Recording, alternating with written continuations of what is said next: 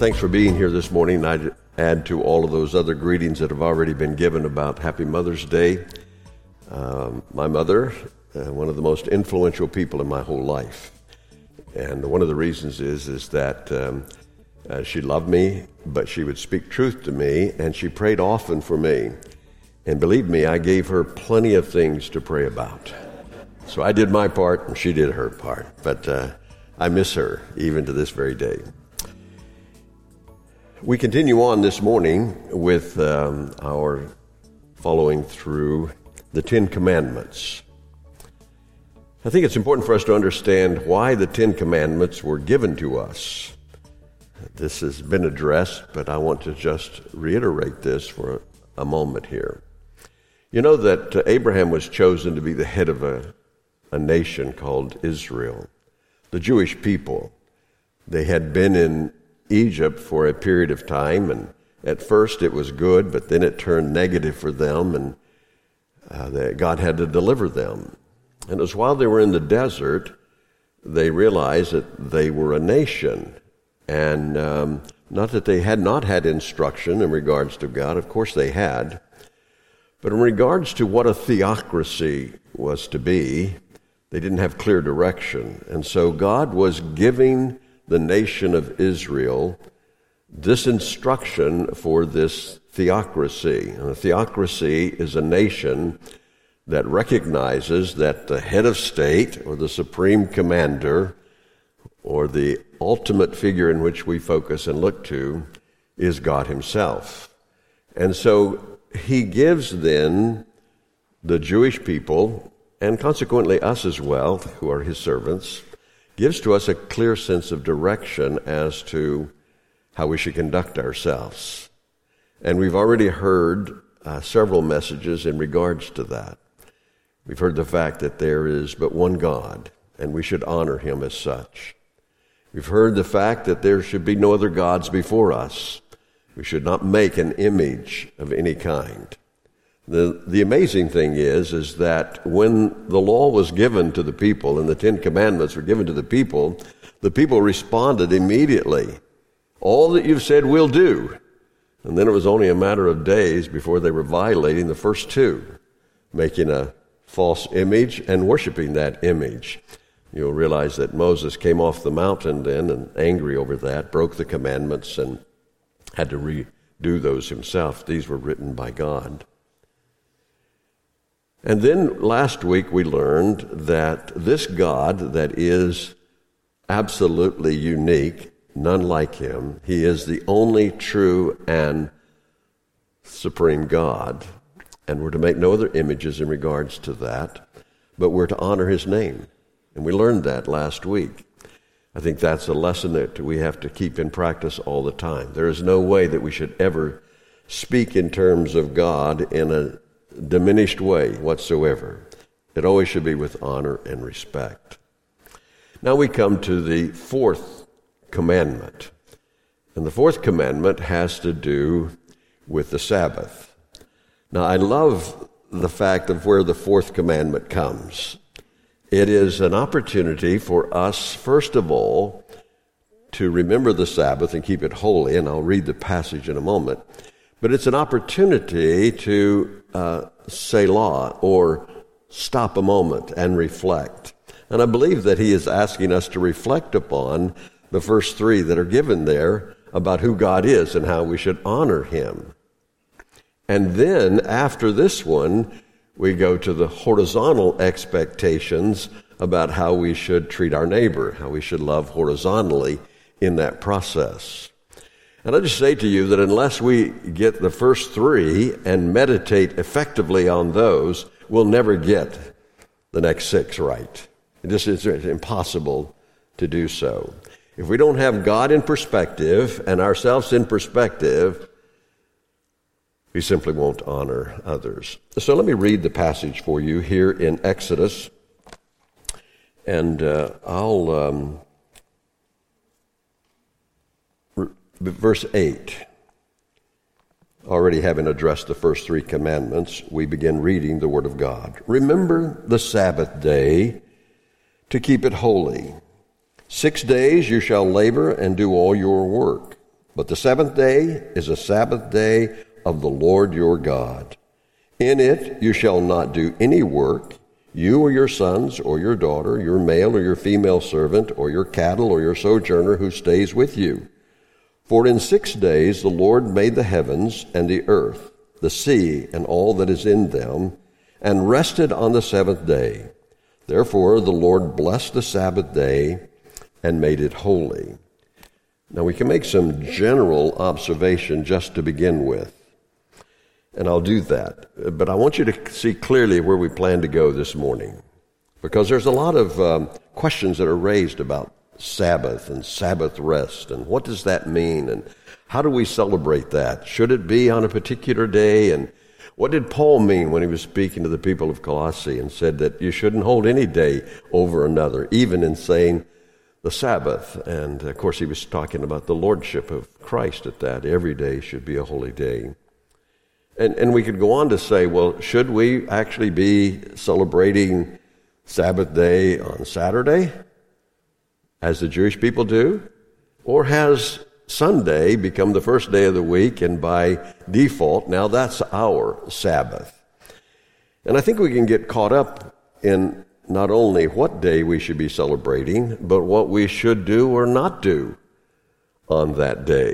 There used to be blue laws when I was growing up, and blue laws meant that there were certain businesses that were not open. You could not do certain things on that day. We had a neighbor that lived right next to us, and she would do all of her baking on Saturday, and then she would keep that next day, as she practiced that, as a holy day. They would do nothing.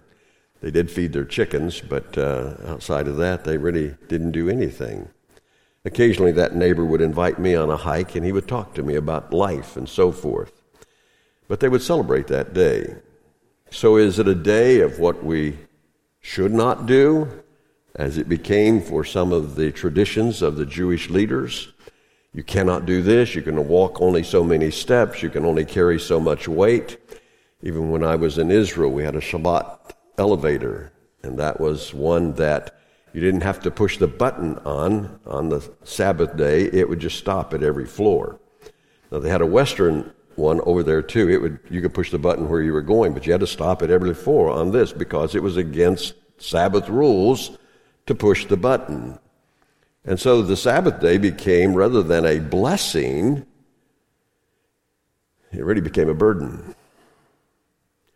And instead of recognizing what they should have been doing, that is, who God is and what He's done, they were actually celebrating a man focus and what man could do and what he could not do. In their effort to celebrate the Sabbath, they were failing because their preoccupation was upon themselves. So here, in just the passage we have here, I want to go and make some general observations, and then I want to try to give you, from Old Testament biblical accounts, 3 things that I believe God expects us to do on our day of rest, or our Sabbath. And the Sabbath really means you just stop. It's a day in which we don't do what we normally do, but we do something else. Now, some people believe that they're thankful to God because He gives them a day of rest, because they're tired. And they believe that the Sabbath day is a day in which they can rest to get ready for next week so they can be more productive. I don't believe those are true. I believe that He gives us a Sabbath for a far greater reason than that. But there is a lot of preoccupation, and when He talks about work 6 days and then rest on the 7th, there's a lot of preoccupation with trying to learn how to rest. We're wearing ourselves out trying to rest. There's now a new piece of equipment that is out there. It's in JFK Airport, it's in Atlanta Airport, and Dallas-Fort Worth Airport. And it's a pod that you can get in, and it's a power nap that you can take. And in this pod, they different shapes, but the one that I looked at is shaped like a huge clam. And you crawl inside this. It's temperature controlled. It is light and dark controlled. It has a rhythmatic motion to it, soothing, and it also has a heat in there. And you can take a 20-minute nap, and they call it a power nap, so that you can be more productive. So did God give us the Sabbath so that we could rest to become more productive? By the way, if you're interested in one of those machines, and I see a lot of mothers out there writing that down, what is that called and how can I get one of those, you know? Well, they're about $8,000 to $13,000, and you can get one. Look it up. It's called Metro Nap. I'm not trying to sell them. I get no commission on that. It's just the thought. I mean, what we do. Sometimes when we think that we're going to take a day of rest, we actually have to go back to work to rest up from our rest, because we're so busy trying to figure out how to rest. I'm so thankful that God gives us instruction on that, and we'll look at these three things that I believe that He wants us to do on that very day.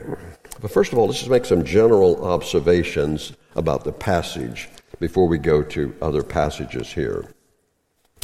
Remember the Sabbath and keep it holy. Whenever He asks us to remember something, it is an active thing that we're to do. It is to draw to mind something, and as a result of that, to do something.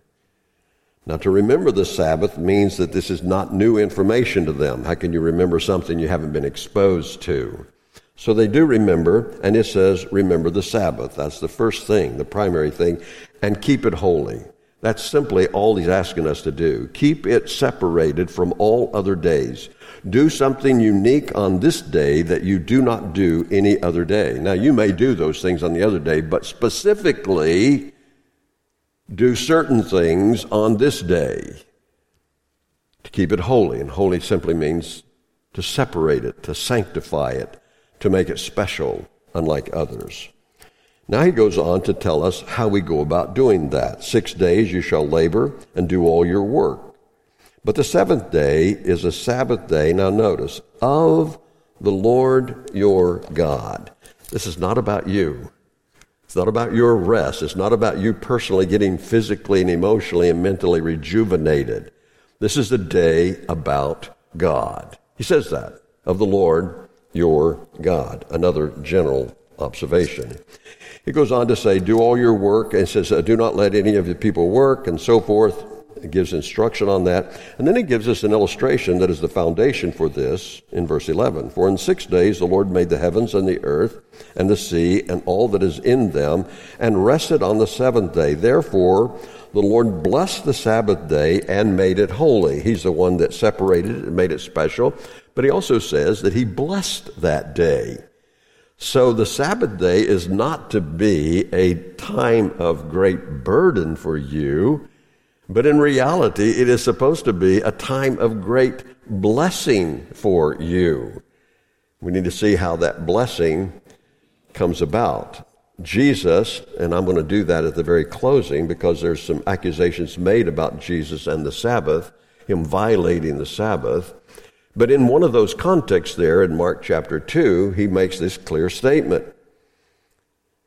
The Sabbath was made for man. Now, man wasn't made for the Sabbath. In other words, the Sabbath is a gift to man from God to be used unto God for a blessing and for the recognition of who God is. It is not a burden. It is a blessing in the process there. So those are just general observation that we make in regards to the passage. Now he does then refer to, and I'm going to look at 3 accounts that are given to us in the Scripture, which I believe will give us clear instruction on what we should be doing on that day. In this context, he talks about creation. So let's turn to that verse back in Genesis chapter 2. Is what he's talking about in the first few verses that are there. Genesis chapter 2, verse 1. Thus the heavens and the earth were completed, and all their hosts. But the seventh day God completed His work which He had done, and He rested on the seventh day from all His work which He had done. Then God blessed the seventh day and sanctified it, because in it he rested from all his work which God had created and made. Now, some might want to ask, why did he rest? Did he get tired during that time of creation? Was he getting ready to rest up after that seventh day to do more? Was he taking just a mini vacation because he needed a break? Why did he rest? Now, the reason he rested is because he could say something about himself that we can't say about ourselves. In regards to creation, he was done. His work was done. He created exactly what he wanted to do. And we know that even when he was creating, he would stop every once in a while and say, this is really good. It was a point in which God said, I'm finished. I did this. So if this is a model that he quotes from in Deuteronomy, in Exodus there, giving the Ten Commandments, what is he saying to us? Is our work done? Wouldn't you like a day like that, where there is no longer any demand on you? No child asking for dinner. No boss asking for more work. No more books to read. No more studies to do. You're done. Everything is done. Well, I don't know about you, but my life doesn't operate that way. I don't ever think that it ever has. And if you're married, you know that a honey-do list will ensure that that does not take place. I'm sorry, ladies. But on the other hand, I think that's the only way that sometimes you get things done. But what does it mean? If God rested from all that he did, I believe it means exactly that. He was done and completed with his creation. So what does that mean to me then? This means simply this. I'm also part of his creation.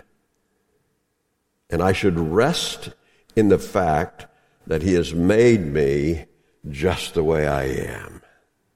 I should draw my focus upon God. Now, here's the tragedy of mankind. Mankind is busy trying to make themselves. I've got to have the right education. I'm not discouraging education. I'm not discouraging hard work. I'm not discouraging careers. But I think that many times we're trying to establish a name for ourselves so that we can become someone. And what God is trying to say to us in this, I believe, is rather than trying to create yourself to become something, what you really need to do on the Sabbath is take some time out and figure out how God has made you, how he's created you, so that you can fall in complete alignment with what God has for your life. I mean, I've told you my story in terms of that. Here I was in college, and I meet this guy from Michigan, and he's my roommate, and I'm filling out some of the papers for my schoolwork there, and it says, hey, you got to declare what you want to be. Oh, wow. Hadn't thought of that. I said, hey, Brian, I got to declare who I want to be. He said, well, I'm a business major. You ought to be a business major. Because it's a good school here. A lot of companies come here and hire the personnel. You ought to be a business major. Good enough for me. Write it down.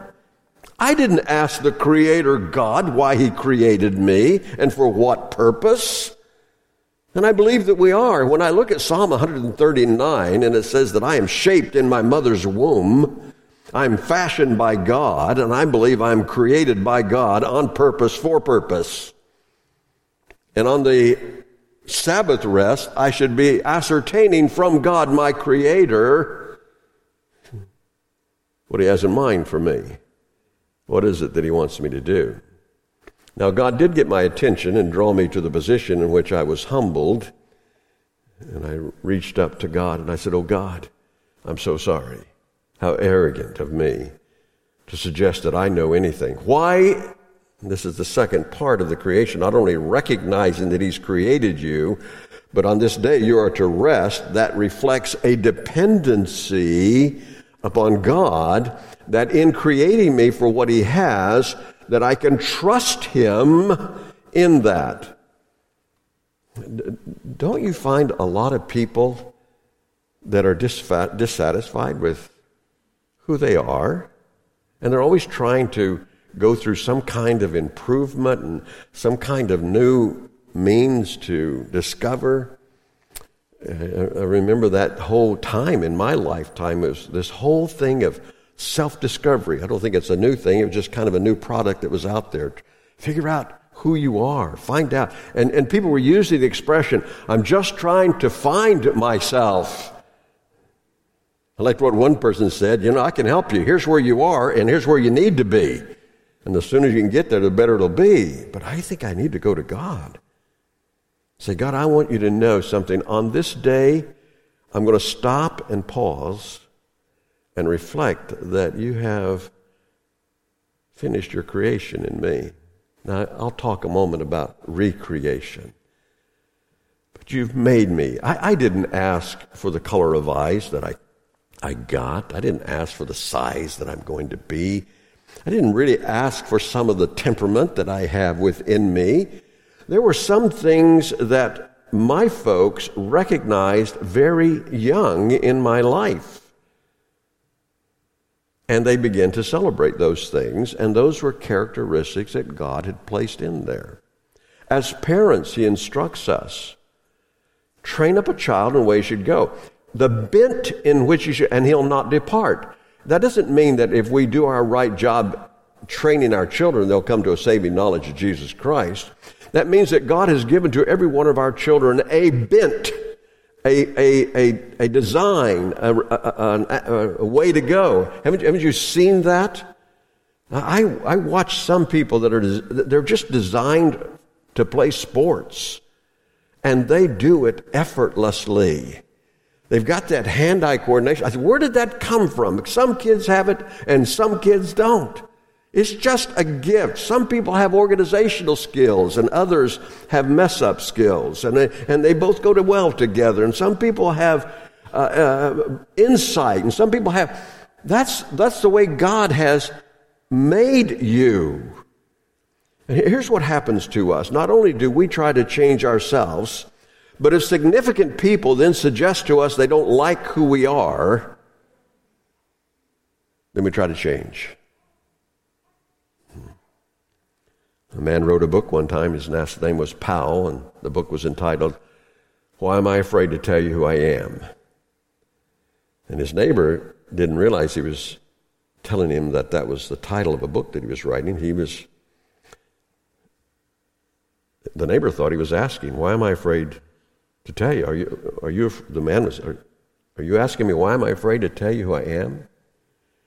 And the neighbor finally looked at him, now realizing, he said, the reason I'm afraid to tell you who I am is because you may not like it, and it's all I have to offer.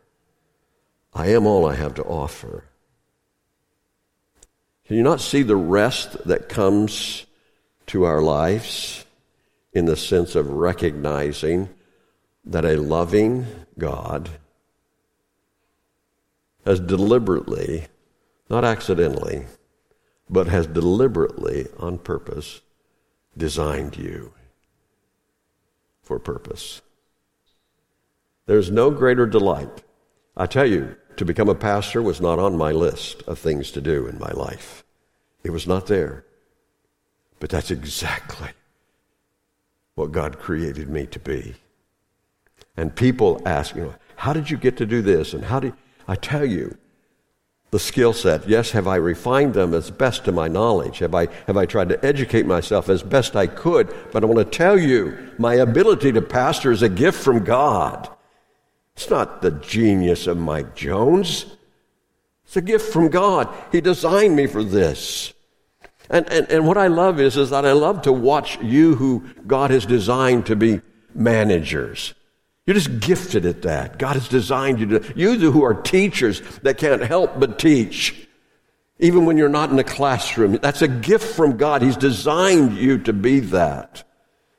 And I think a lot of dissatisfaction in life is born of the fact that we're doing things we were never designed to do because we've never taken a Sabbath rest to say, oh God, why am I here? And what is it? And most people are trying to just get to retirement so they can be done with this miserable life they've had so they can do what they want to do. So God says, I've given you a gift.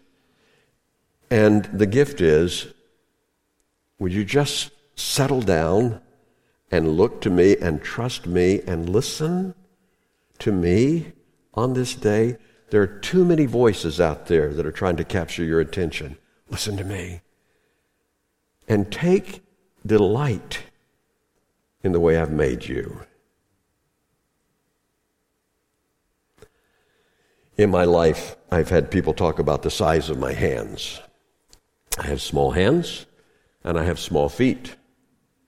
And they say, my goodness, you've got small hands and small feet.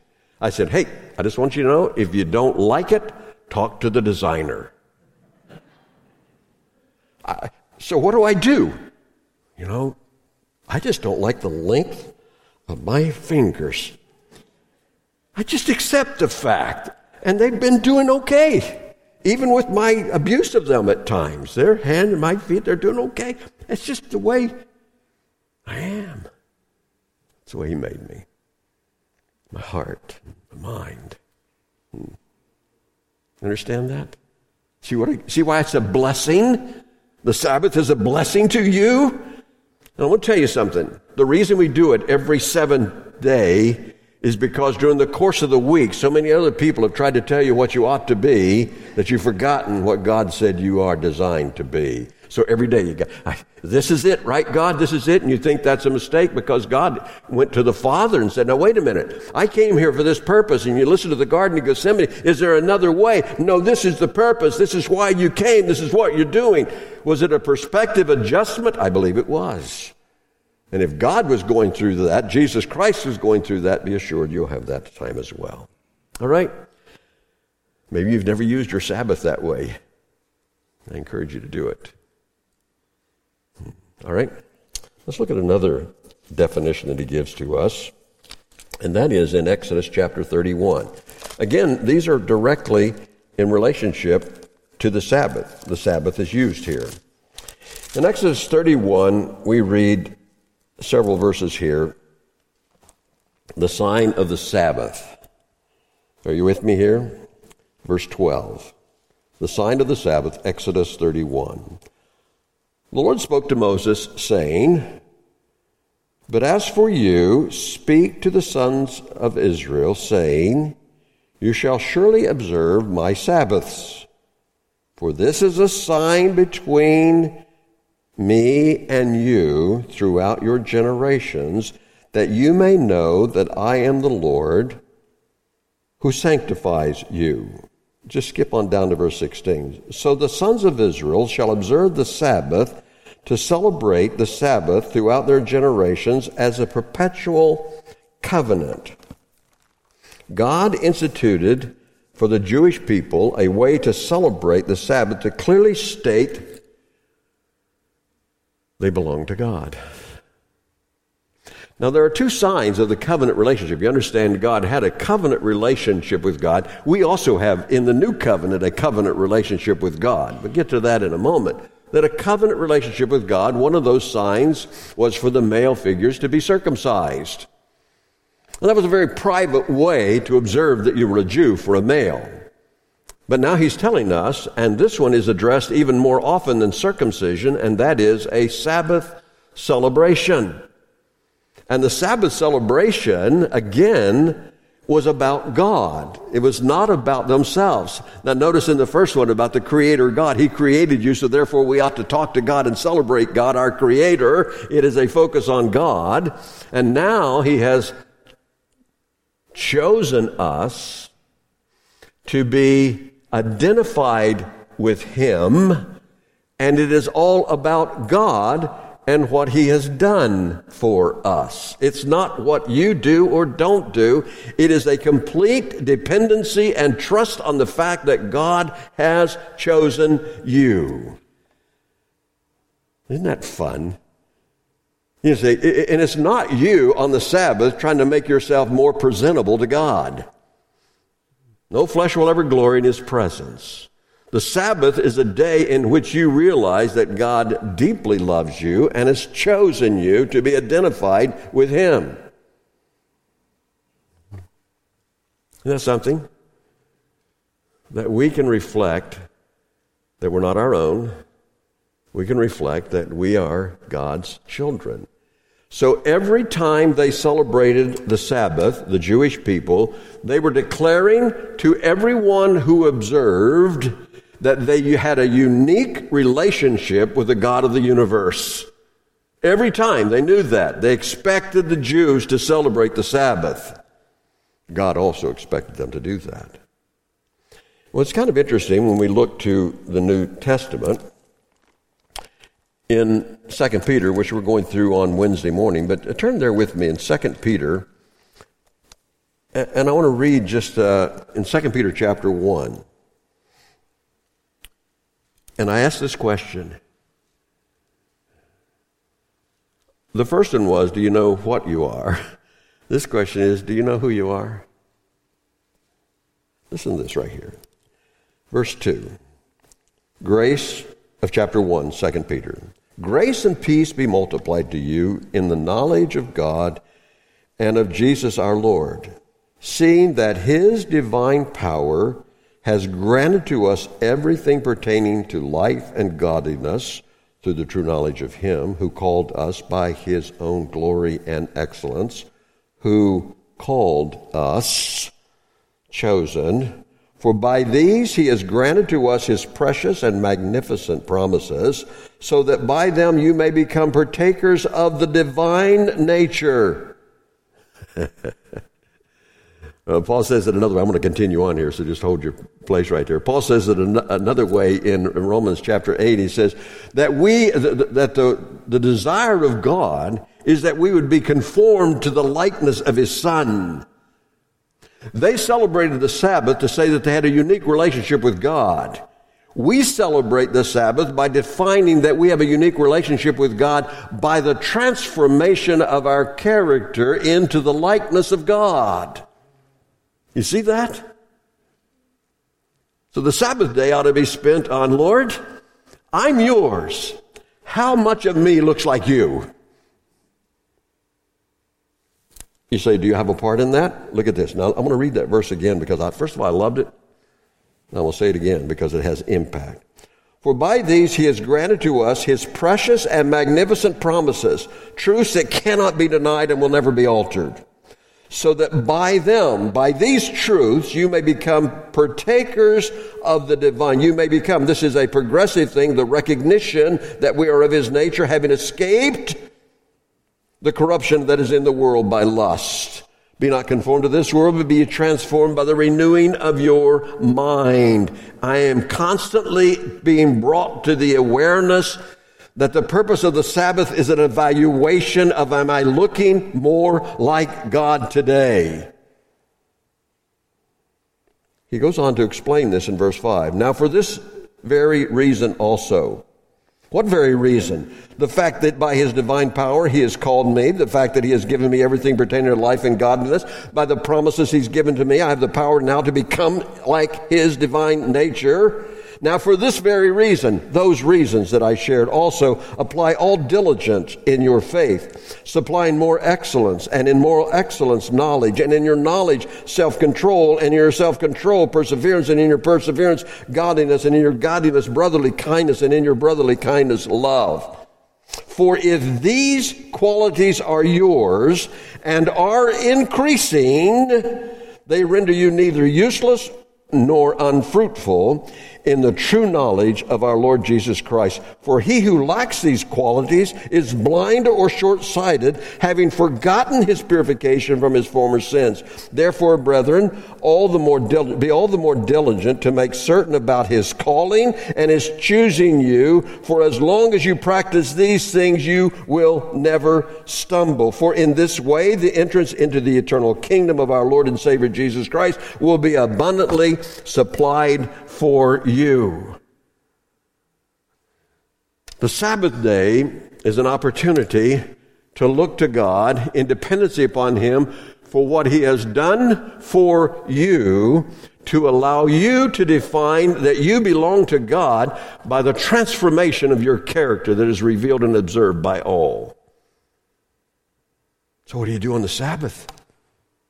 It's a time which you set aside. You stop all other activities and you say, God, you called me, you chose me, I'm yours. And you've defined by your power how I can be different. And so, God, I want to know today how that's impacting me. I want to know how am I changing? Is the old flesh being cut away? Do I have the fruit of the Spirit flowing out of me? Is there love and joy and peace? Is there a sense of deep satisfaction in who you are? And is there a longing to be more like you? Oh, to be like thee. Oh, to be like blessed Redeemer. That's what our desire is. That's how you celebrate the Sabbath. By being like him. Loving like him. Being merciful like him. It's not what you don't do, it's what you do. And it's what you do because you have been transformed and called. I don't know about you, but that's where I just say amen. Amen. Think what God has done for us. And he said, now remember this day because it is a blessing to you. It's not a burden. It's a blessing to you because you get to recognize afresh who I am and what I've done for you. Well, so do you know who you are? Who do you identify with? What are you becoming? How are you being transformed? I liked what one man prayed, Lord, I know I'm not all I could be or should be, but oh God, I thank you I'm not what I used to be. Amen. God's changing us. Conform to his image. I wish we could go into 2 Corinthians where it talks about in chapter 3 about the veil. And the veil is that veil of self-adequacy, that I can do it myself. And until the veil is ripped away, there is no reaching in of God to begin the transformation. But all who have unveiled faces are being transformed into the likeness of his glory. That's a fact. But the veil that has to be torn away is you making yourself a name. You going to the right school. You having the right kids. You having the right... No. Your identity is only found in the stability of God's choosing and calling of you and the transforming power of God and his word to make you like him. Because really, that's all the world needs around you. They don't need anything you've got and you made for yourself. No flesh will ever boast in his presence. Well, let's go to the last one. If you look with me to Deuteronomy, and Deuteronomy is the second giving of the law. That's what it really means. And if you go with me to chapter 5, for again, he addresses the Sabbath here.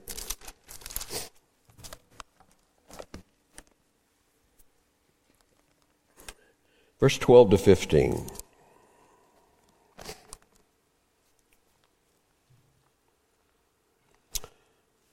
Observe the Sabbath, Deuteronomy 5:12. Observe the Sabbath day to keep it holy, as the Lord your God commanded you. 6 days you shall labor and do all your work. But the seventh day is the Sabbath of the Lord your God.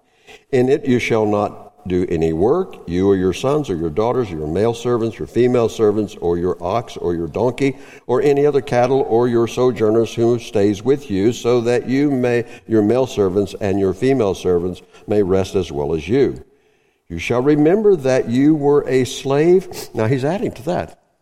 He's adding to what, otherwise this is the same as Exodus, but now he's adding. You will remember that you were a slave in the land of Egypt, and the Lord your God brought you out of there by a mighty hand and by an outstretched arms. Therefore the Lord your God commanded you to observe the Sabbath. Why do we observe the Sabbath? Because of the redemptive power of God in our lives, that he saves us. For the Jewish people, they were enslaved to Egypt. For us, as we see the parallel there, we're enslaved to sin. God has, in his grace and mercy, delivered us from sin.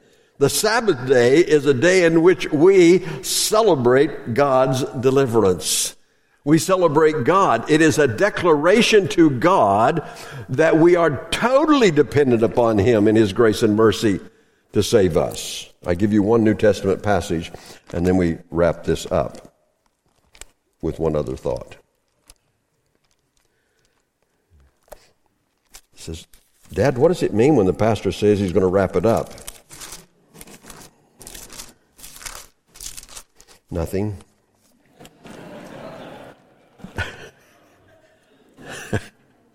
Listen carefully.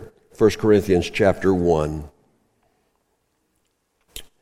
For consider your calling, brethren, that there were not many wise according to the flesh, not many mighty, not many noble, but God has chosen the foolish things of the world to shame the wise.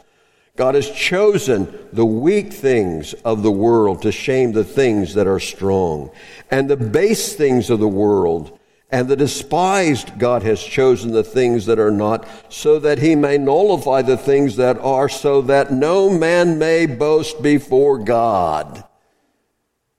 But by his doing, you are in Christ Jesus, who became to us wisdom from God, righteousness and sanctification and redemption, so just as it is written, let him who boast in the Lord.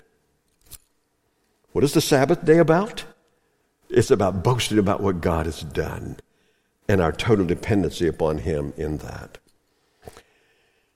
How do we celebrate the Sabbath? It's not what you do or don't do. It's really what you do in this, and that is this.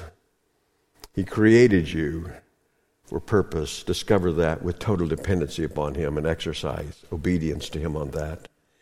He has also chosen you to be like him. Our identity is with him, and that's the way people know that we are unique and special. And he's redeemed you. You could not save yourself. For by grace you're saved through faith, that not of yourself. It's a gift of God, not as a result of works. But God did it. God did it. Now I want to answer another question simply because some of you will ask, why didn't I address this? So I'll do it very quickly.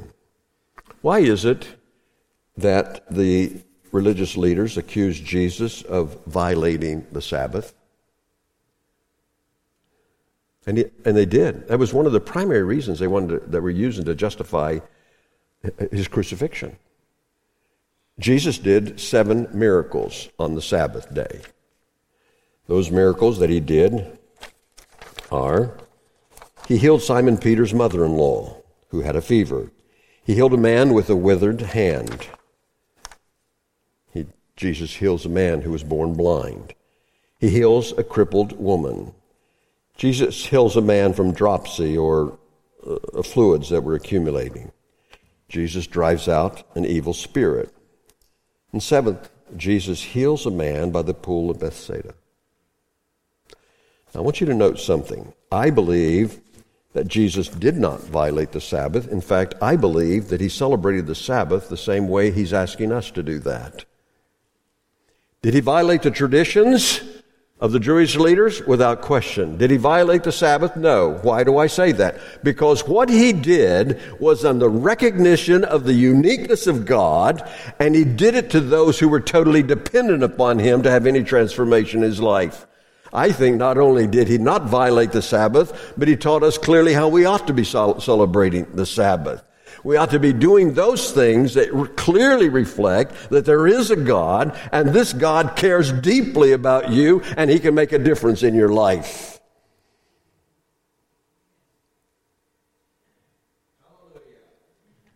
Amen. So, if you believe the Sabbath is something you got to do, you've got a burden.